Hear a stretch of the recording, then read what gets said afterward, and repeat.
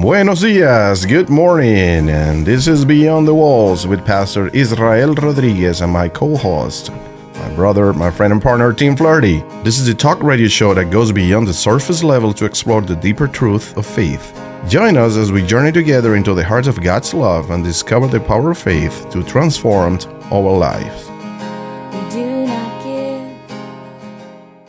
And we're back with another week of Beyond the Walls. I'm Tim Flaherty, and we have with us our co-host, Pastor Israel Rodriguez. Muy buenos dias. Good morning, Treasure Valley. It's so good to be back here on another episode of Beyond the Walls. And it's a good day today, isn't it? It's a wonderful day, and thank you for joining us this morning. And again, we have back with us, we have John McGee, councilman here from Caldwell, Idaho.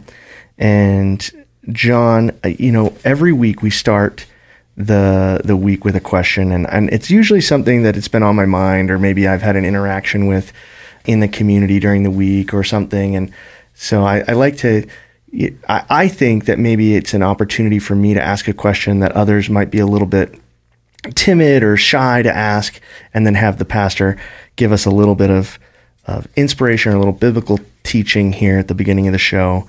And of course, this week we're going to be talking about that time in your life, 18 to 25, 18 to 26, when you were a young staffer in DC and serving in politics. And so my question to you, Pastor, is how do you, as a pastor, help young men in that age bracket, that 18 to 25, when they're not quite children anymore, but they're not quite all the way fully grown up? How do you help them be good men? How do you help them grow up? Yes, something that really helps me to help them is just put into practice what I learned from my dad. You want ongoing dialogue with your sons so they feel comfortable talking about anything at any time. So keep talking, conversation is very important. Take the time, I'm talking as a father to a son, play with them like you did when they were little, so they will remember, spend time doing things that they love doing. Don't allow them to live undisciplined lives, because those teenage years, those early adult days, this is where they're going to put into practice a lot of the things they have been listening at home. Take advantage of every teaching opportunity, and especially take the time to pray together, because a lot of the things that we try to tell our kids, those young men, face-to-face, person-to-person, when we bring God in the picture, they feel like it is God talking to them, So I will just copy and paste and put into practice those in trying to help young men, grow up. And John, I know you've done some mentorship, and I remember when I was in college, and you're a little bit older than me. You're maybe 10 years older than me or something like that. And I remember meeting you. You were already in the state Senate at that point. You were so kind and so gracious to come to school, to the university, and speak with us as young men. What is it that you tell young men, nowadays? And I know you do some of that. What do you really share with them, especially I think young husbands, young fathers, that how do you help them grow up? And we have about 2 minutes. Sure. I think Israel kind of got it right when he says, you got to listen to him, right? I think sometimes we as mentors or role models or people in those positions think, well, I just got to come up with the most profound thing to say. What's some piece of information I can give them that'll burn in their hearts forever? But I think so much of it is listening to them and then reacting to that, right? And so I think the best thing that mentors can do is listen to the person that they're talking to. What's on that person's mind? What's on that young guy's mind? And then how can I help him? How can I be a resource to him? How can I be a blessing to him? What now is a good word I can give him based on what's on his mind, right? But I think the same as in leadership, just in general. You've got on a team, and you often have rah-rah guys that people consider to be the leaders, right? And then you've got guys that are quiet that lead by example or aren't as rah-rah, and those guys are just as important, if not more important, to the rah-rah guys. So I think just listening. I think that's a great point, and I think that if you give yourself an opportunity, especially if you're in that leadership position, to hear the people that you're leading and what they're asking for, I think it gives you an opportunity to really have an impact. And with that, we'll be right back. Are you a local pastor who needs supplies for your church or nonprofit? The Estegos Community Warehouse is the place for you. You can find a plethora of items such as teaching supplies, toys, bedding, and even garden supplies and decor, all at discount prices, some even 90% off retail. You can join Estegos Community Warehouse by going to estegos.org and filling out an application. Membership is free and only takes a few minutes to sign up. That's Estegos, ASTEGOS.org. And we're back again, and I'm Tim Flaherty, your host of Beyond the Walls, and we have with us Pastor Israel Rodriguez, and of course our guest this week and next week is Councilman John McGee from the city of Caldwell. And we're talking about John's life, and of course we heard last week, and I would encourage you, if you didn't hear last week, to go back and listen to his story, his origin story of growing up as a child in Caldwell, and what that was like to go to college there and get that foundational level. Our shows are available everywhere that you can find podcasts. So, John, you graduate from College of Idaho, and you decide that you want to work in politics. You want to make a difference in politics. How does that manifest itself? How does that come together? Well, in high school, I had actually worked for Dirk Kempthorne's campaign, and I would drive over 3 times a week to Boise and go to the basement of the Hoff building, and Tim, you know exactly where that is.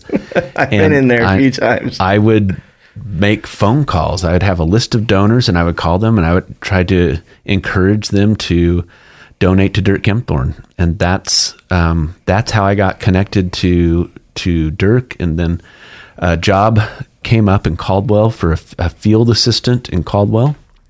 And I applied for that job, and I was able to get it, and I stayed there for about a year. And then an opportunity came up in the DC office, and so I packed up my car and I moved out to DC. Let me ask you this: you're a field assistant, so you're fresh out of college, you graduate, you got your degree, and you get this opportunity. You're in Caldwell, and you're a field assistant. So what does that mean? What are you doing? Is it like letters from grandma that her water rights are being abused, or what are you dealing with? Yeah, it is that for sure. You're doing constituent service where you're trying to help grandma out with her, with getting her Medicare, right? Mm-hmm. So there's a lot of that. There's a lot of going to meetings and representing the senator at meetings and just being a listener and reporting information back to him as to what's going on in Canyon County. So there's a lot of that kind of work. And how many of those field offices were there at that time? I mean, we're talking the mid '90s. So you had Caldwell. Did you cover more than just Canyon County? Yeah, sometimes depending on the issue, you would go outside the county. There, we had probably 7 or 8 of them across the state. Coeur d'Alene, there was one in Moscow. There was Idaho Falls, Pocatello, Twin Falls. So, I think there's 6 or 7 of them, and of course Boise as well. And that was the main hub. And so, yeah, you'd go. And I remember in 1997 there were big floods on the Payette River, and the town of Payette, a lot of it flooded. And so I was kind of the person on the ground for Kempthorne to get information to him back and forth. We took him on a tour of the damage, and so lots of activities like that. Then moved out to DC. When you go to DC, and you're 23, 24 at the time, something like that. Yeah. You head out there. Where do you live? Because I've been to DC a number of times, and the city is very divided culturally, and also economically divided. So did you find like a room in a side closet of a basement of some, how did you survive? No, you're exactly right. We lived in a row house, and there were 8 of us that lived in a row house, right? That's probably designed for a family of 4. And my friend Kelly Barber, he worked for Helen Chenoweth. So he and I were roommates. Ryan Fitzgerald also worked for Kempthorne. He lived in that house. Several of us lived in that house. When you're a low-level DC staffer, you do not make much money. And so we would go to receptions in the evening so we could eat, and so we didn't have to pay for dinner.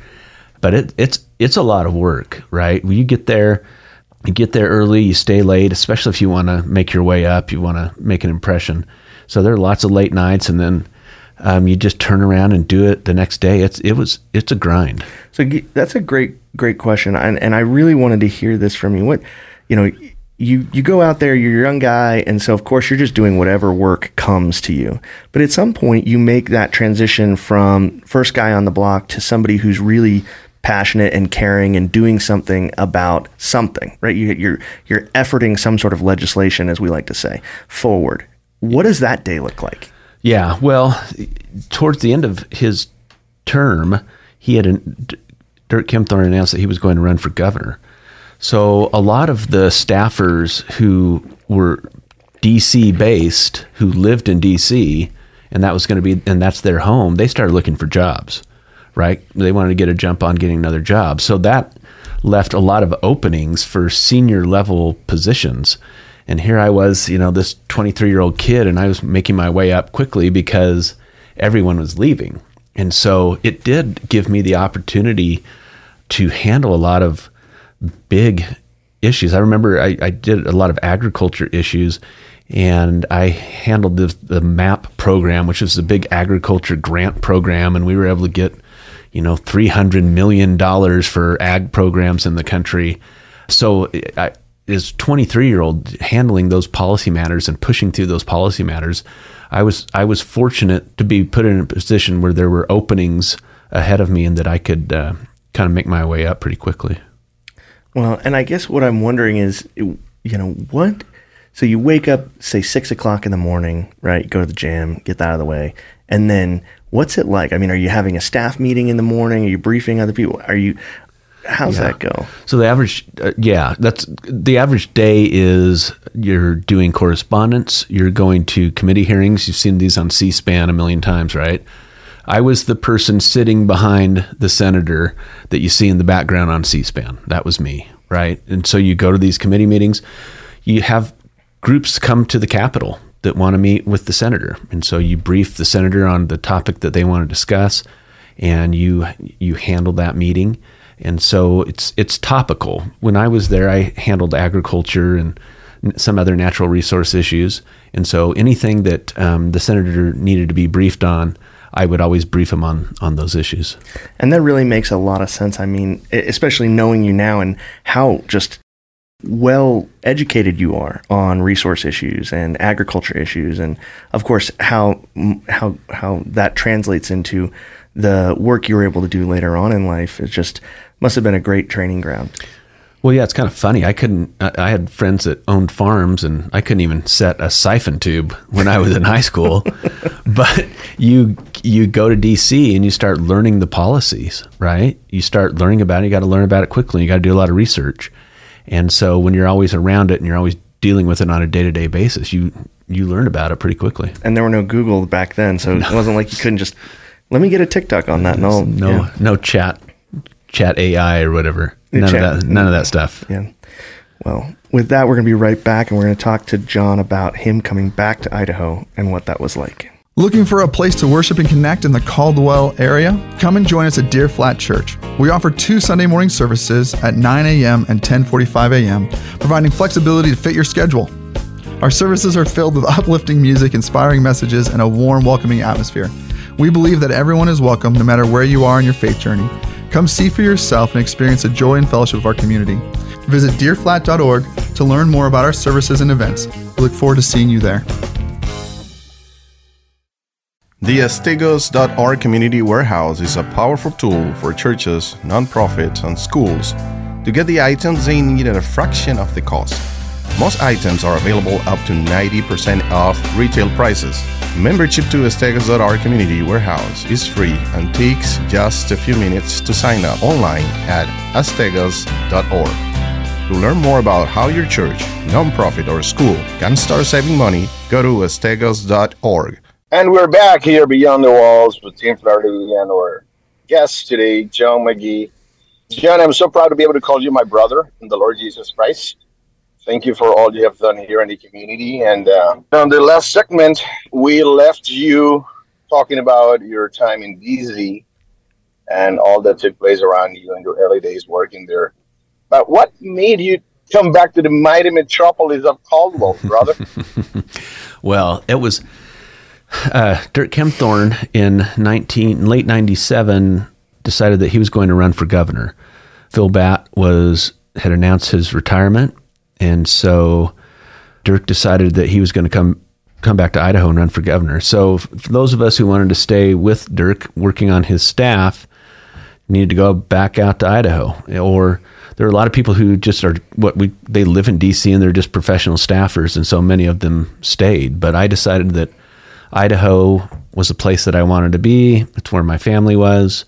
And so I decided to go back with him, and we did the campaign, and we won the campaign. I worked on his staff for a couple of years as a staff member at the Capitol.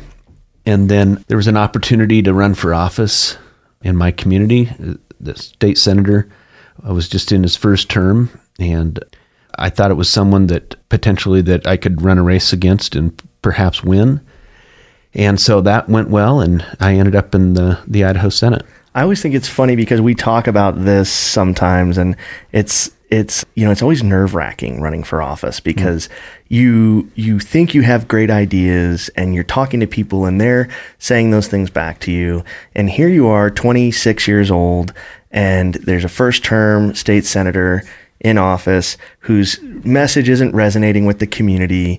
And it's somewhere along the way you say to yourself, is God calling me to do this? There's an opportunity here. This is a community that I love. This is where I grew up. And the things start to line up, and then you say, okay. And I could hear the hesitancy in your voice when you were saying like, well, there was an opportunity, and it's a little bit, and I know this because is this a calling for me? Is this something that I should take on? And that first campaign, of course, I wasn't involved because I was much, much too young for that at that point. I was in college, and so I was not even aware of the state Senate race in Caldwell at that point. But was there a defining moment that you felt like this is go time? Like this is a time when I'm going to step up?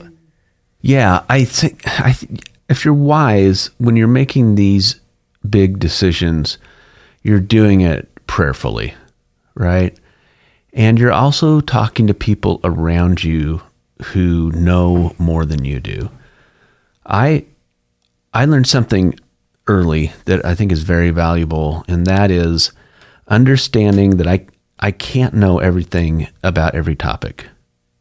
And so I've managed to become, I think, a good listener, and you find people that you trust who know more about a topic than you do, who know more about running for office, who have done it before, who can see things that you can't see, and you just ask them questions. You have to have confidence that they're being honest and straight up with you, because you're asking them big things, right? These are big questions you got to ask them, and so you've got to find, and I think believers, people who are grounded in their faith, and you just ask them, what do you think of this? What would you do? How would you do this? How would you go about it? And so I think by asking those questions to the right people, you can figure these things out pretty quickly. Do you remember how many doors you knocked on that first campaign? I couldn't even tell you. A lot, and my parents did. And Hannah, who I met during the campaign, she did. And I had friends that did it. It was a team effort. I was blessed to have a lot of supporters who wanted to go out and work hard for me. And Hannah, you mentioned your wife, Hannah, you met on the campaign trail. Did she hear about this young buck, former baseball player, star at College of Idaho, running for office and got involved, or was there a different connection that happened there? Well, I remember it very well. We were at a Republican Central Committee meeting, and Steve Kren, who is a friend of mine and a former state representative, had this volunteer from his church that was helping him out. And I saw her, and I asked Steve if he would introduce me to her, because I thought she was pretty nice to look at. And so, and I figured if she was hanging around Steve, that she was probably a Christian. And so we went out and had coffee, and the rest, as they say, is history. So he lost a volunteer that day. He did. Yeah, that's probably how Steve looked at it. Yeah. Maybe some vote trading later on in life. Who knows? Right. In reality, though, you meet this fantastic woman, this wonderful woman who, we're going to hear about in the next episode about your guys' life together and what it's like being a husband and a father and raising these kids together with her. But what's the thing that you like most about being married to Hannah? Well, I knew that night that she would be an excellent wife and an excellent mother, and that those are just things that she took seriously. Oh yeah. Anybody who meets her knows, like, immediately she's not only someone filled with integrity, but also love and kindness and joy and sympathy and empathy and all those things. You could just, if you ever have a chance to meet her, you'll hear it and you'll see it immediately. Yeah, she's just totally put together and authentic, and I just knew, marriage can be tough, and so when you do get married, you got to find somebody who's willing to be in the tough stuff with you, and it was pretty evident, even only after dating a few times, that that was probably going to end in the direction of getting married. Israel, do you have a question? Well, other than wanting to know how did he meet Hannah and how did he get her to say yes, having John in our community here back and doing this great work of love in the community. John, tell us about these opportunities for outreach in the community to serve. My understanding is one time I received an invitation to be part of Genesis Community Health Clinic, connected with all different institutions in the valley, just to love on our city. Yeah, that's great, Israel. And there's a couple that come to mind for me immediately that I'm involved with that are faith based, and one of them is Genesis Community Health, which they're located in Garden City and in Caldwell. They're a Christian based medical clinic. And I've been involved with an organization called Love Caldwell for many years. Jim and Sharon Porter, pastors in Caldwell, started that organization. And so there's lots of those serving opportunities out there. And we're going to hear all about that in the next episode of Beyond the Walls with John. He's going to come back one more week with us, and we're going to get a chance to hear all about that from him. And with that, we'll be right back. Hey, this is Pastor Dave McGee from Deer Flat Church. If you're looking for a welcoming community where you can explore your faith, or you want to deepen your relationship with God, come check us out in Caldwell, Idaho. Our Sunday worship services are at 9 a.m. and 10:45, and you're going to love the setting. We sit out in the middle of farm ground. Our members at the church offer such guidance and friendship and support as you journey on your spiritual path. Find us online at deerflat.org or stop by for a visit today. Hey, this is the church, the perfect church for imperfect people. The Estegos.org Community Warehouse is a powerful tool for churches, nonprofits, and schools to get the items they need at a fraction of the cost. Most items are available up to 90% off retail prices. Membership to the Estegos.org Community Warehouse is free and takes just a few minutes to sign up online at Estegos.org. To learn more about how your church, nonprofit, or school can start saving money, go to Estegos.org. That's ASTEGOS.org. And we're back. And again, I just want to say a really quick thank you to our friends and sponsors at Estegos.org Community Warehouse. If you're listening to us and you are a church pastor, please go to Estegos.org and sign up your church. We literally have 14,000 square feet full of things that can benefit you and your ministry. And we'd love to hear from you and meet you and give you a tour. So, Pastor, why don't you give us a little prayer for John this week, and we'll be back. Lord, we thank you for giving us another day to be able to listen to your voice and do what you say. Thank you for your ways. They're always higher than ours. And even when we don't understand, when you're shifting us from one place to another, we know you're in full control. We thank you for John and his life and his testimony and for bringing him back to Caldwell. Use Tim, use John, use myself. Use every person that is listening to this radio program today so that your will in heaven can be done here on earth for your honor and your glory. In Jesus' mighty name we pray. Amen. Amen. And just so you know, next week we're going to be coming back with John and we're going to be talking about his life now in Caldwell, the service that he provides again to Genesis, to Love Caldwell, to the church there at Deer Flat as a city council member, and all the day-to-day things that he does just as a servant in the community.